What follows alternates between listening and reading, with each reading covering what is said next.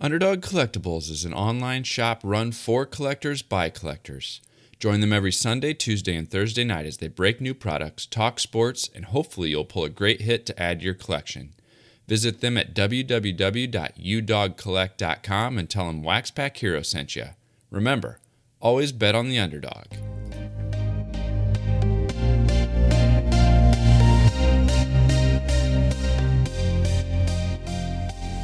You're listening to the Wax Pack Hero Sports Card Minute, a podcast where we discuss both the hobby and business sides of collecting.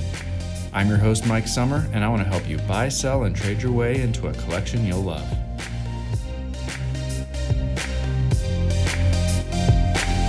Well, hello everybody, and welcome back to another episode of the Wax Pack Hero Sports Card Minute.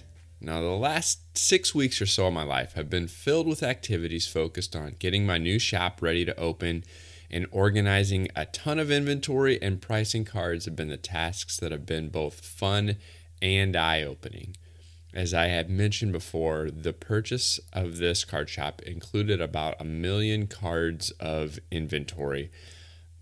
200,000 to 300,000 of it was actively for sale in the shop, and about 700,000 of it was just kind of bulk in storage from collections that had been purchased over the years. And so I had to really figure out what in the world I was going to do, how I was going to approach this.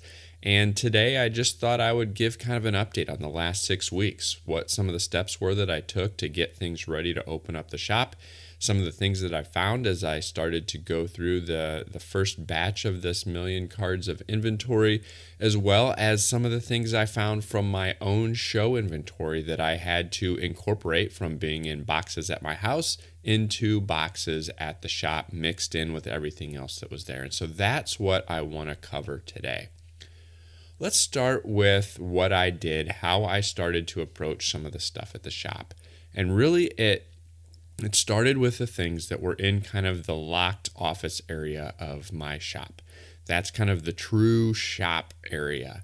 And what was in there to start with were a few racks full of 80s and 90s wax boxes and 80s and 90s factory sets.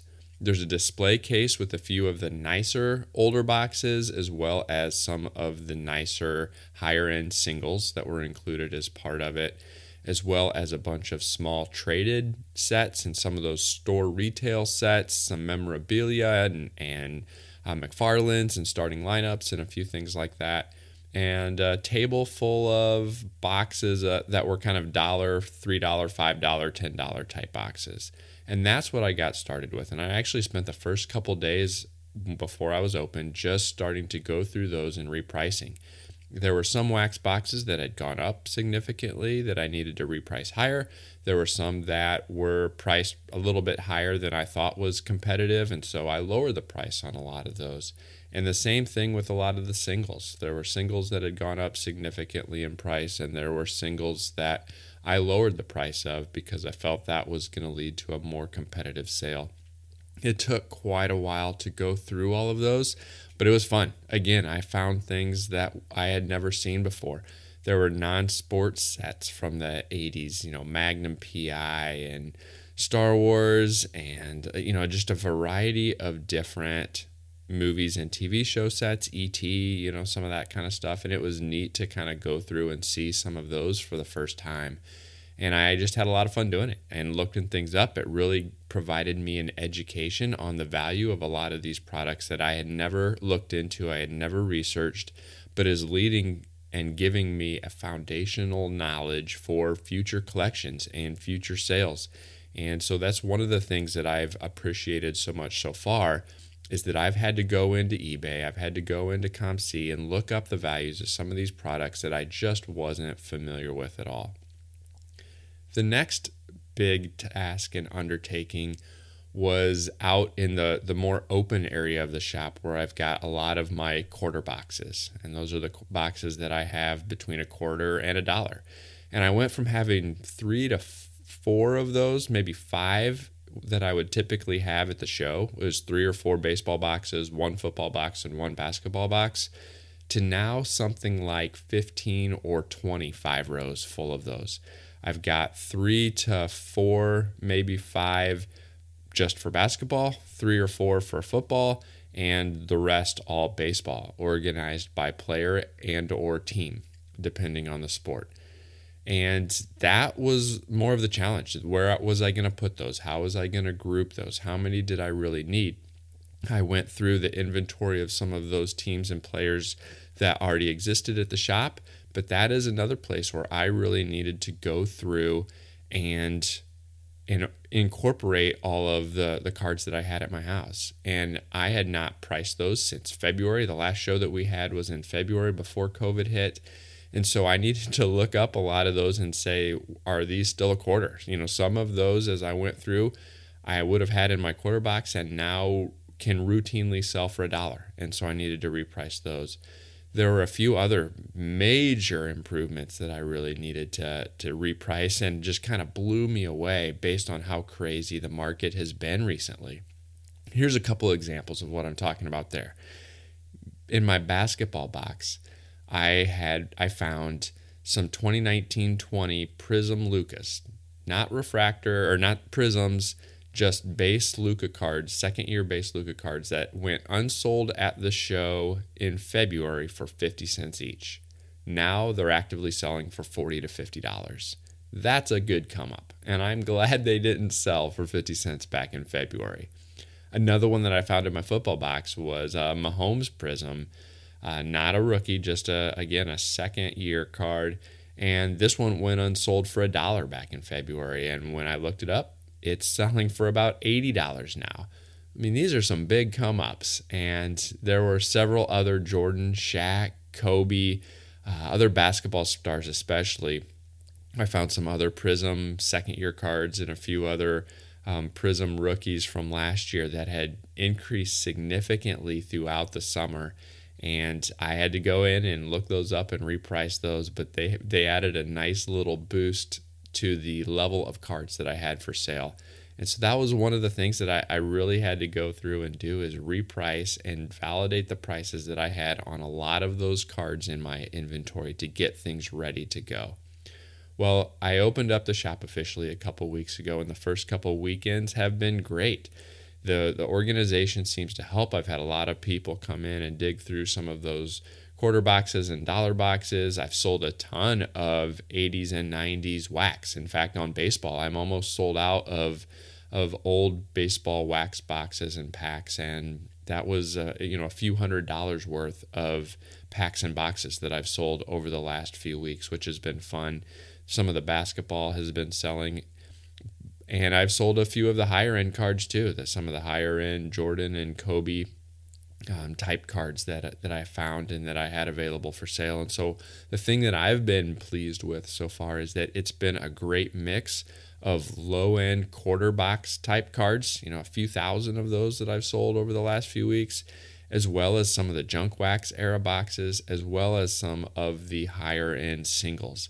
And that's encouraging to me, that variety, that mix of customers, that mix of inventory that's being sold. That's encouraging to me for the long-term viability of the shop. Now, the first couple weekends were definitely more on the weighted end of the sales. I think there's a pent-up demand. The shop hadn't been open for 3 or 4 months, and so I think there's a little bit of pent-up demand there that led to things.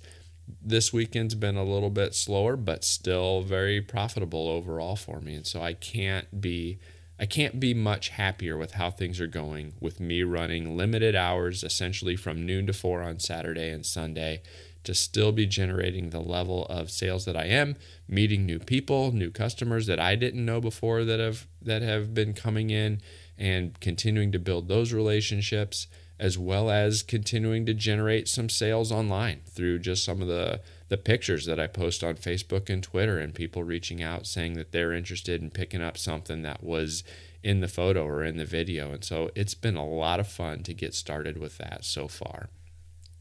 The other key activity that has happened primarily at my house throughout the rest of the week has been starting to go through some of this unsorted bulk inventory, things that were mainly from collections that had been purchased over the last several years, and the former owner just hadn't gotten around to going through. And it's kind of like searching through a needle in a haystack or a treasure hunt. You could call it uncovering the hidden gems maybe. But I started with box by box, and I would just pick up a printer paper box full of 800 count boxes, or I would pull up a 5-row and just start going through it to see what I can find. And so I probably have gone through maybe 200,000 or so cards in the last 6 weeks from these bulk collections, and the results are just so entertaining to me. I'll open one monster box and it will be filled with 1988 Topps, which, as we all know, has very little direct value. And the next 5-row down will be full of mid to late 90s basketball cards in order, and there's rows full of Kobe and Dirk and Shaq and Jordan and all of these 90s inserts that we've come to love. And it will be, $1,000 5-row. And so, some of the cards I found so far is I found a Topps Kobe rookie that was just sitting there loose throughout a bunch of other cards from that year, just mixed right in there with the rest of them. I found a Michael Jordan Topps Chrome preview card that sold for $70 or so. In addition to that, a lot of those cards were, like I said, in order and not very plentiful on Sport Lots. And so those are going to be great direct Sport Lots inventory that I essentially only have to list. I do have to do very little sorting. And so that's going to be fantastic. I recently found, and just yesterday, in fact, I found some sealed packs of 1992 wild card stripe cards, which seem to be extremely rare. I looked on eBay and I couldn't find anything on eBay. The individual cards on Sport Lots and ComC and eBay seem to sell for fairly decent prices for 1992 cards. And nowhere could I find anything about sealed packs of stripe cards. And so I went on the hobby hotline. I pulled up those on the hobby hotline, asked Rich Klein, asked those hosts. A lot of people had a lot of theories. And we even opened one of the packs of the 5 stripes right there on the show. And it was a full pack of 5 stripes with 21 different players in it.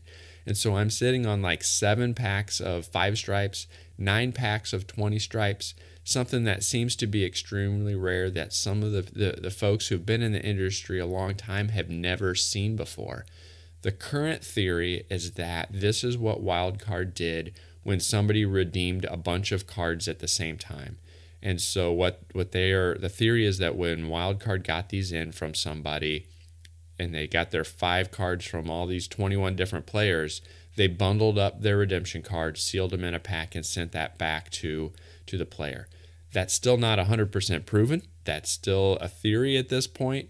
Like I said, I've got like these 16 packs that all look to be similar in size, so it would seem odd that there were that many people that redeemed exactly 20 to 21 cards at the same time.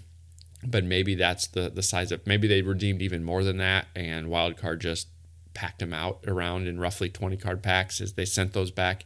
But anyway, that is a cool find to me, something that very few people have ever seen before, that seems to be extremely rare, especially with quantities at that level. That's the kind of hidden gems that are just fun to go through as I uncover this type of stuff. And so it's been a lot of fun. And so, when you have one box that's worth $5 that I bulk out on Facebook and another box that's worth $1,000, and I just don't know what I'm going to uncover when I pull the lid of that next card, that's just so much fun. I'm having a ton of fun going through this. And eventually those cards will get sorted into the shop inventory. As I go through them, there's the things that get bulked out on Facebook, like I always do. There's a box that's going to get ready to go to ComC as soon as they start processing things normally again. There's the things I'm going to sell on eBay, on Sport Lots, and the things that I will incorporate into the inventory at the shop. So far, I've got a long way to go, but I've been having a lot of fun. I've built up a network of 4 to 5 people that have been purchasing some of these bulk lots on Facebook, and am at the point now where they say, hey, don't even bother listing it. I'm going to buy it from you. Just reach out when you've got the next one ready. And I've got those 4 or 5 folks who I can now reach out to and kind of rotate through to buy some of these big bulk lots as I continue to go through this million card inventory. And that type of thing is going to be great as I try to move this stuff into the future. So overall, I'm having a ton of fun. The first month has been going great as far as having the shop open. I'm looking forward to the next fall and throughout the fall and the holiday season as things continue to get stable and progress through, and people find out more and more that I'm open again and all of that type of stuff. It's been a lot of fun so far. Well, this was a type of episode that I just wanted to give an update, and so I'd love to hear what you think. And did you enjoy hearing about how things are going and some of the hidden gems that I've been uncovering so far? If so, let me know. Reach out to me on Twitter at @TheMikeSummer. Send me an email at waxpackhero@gmail.com. I would love to hear from you.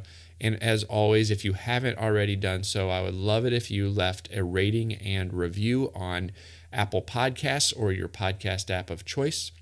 I've got a goal to get this show to 1 million downloads, or not 1 million downloads, that'd be great.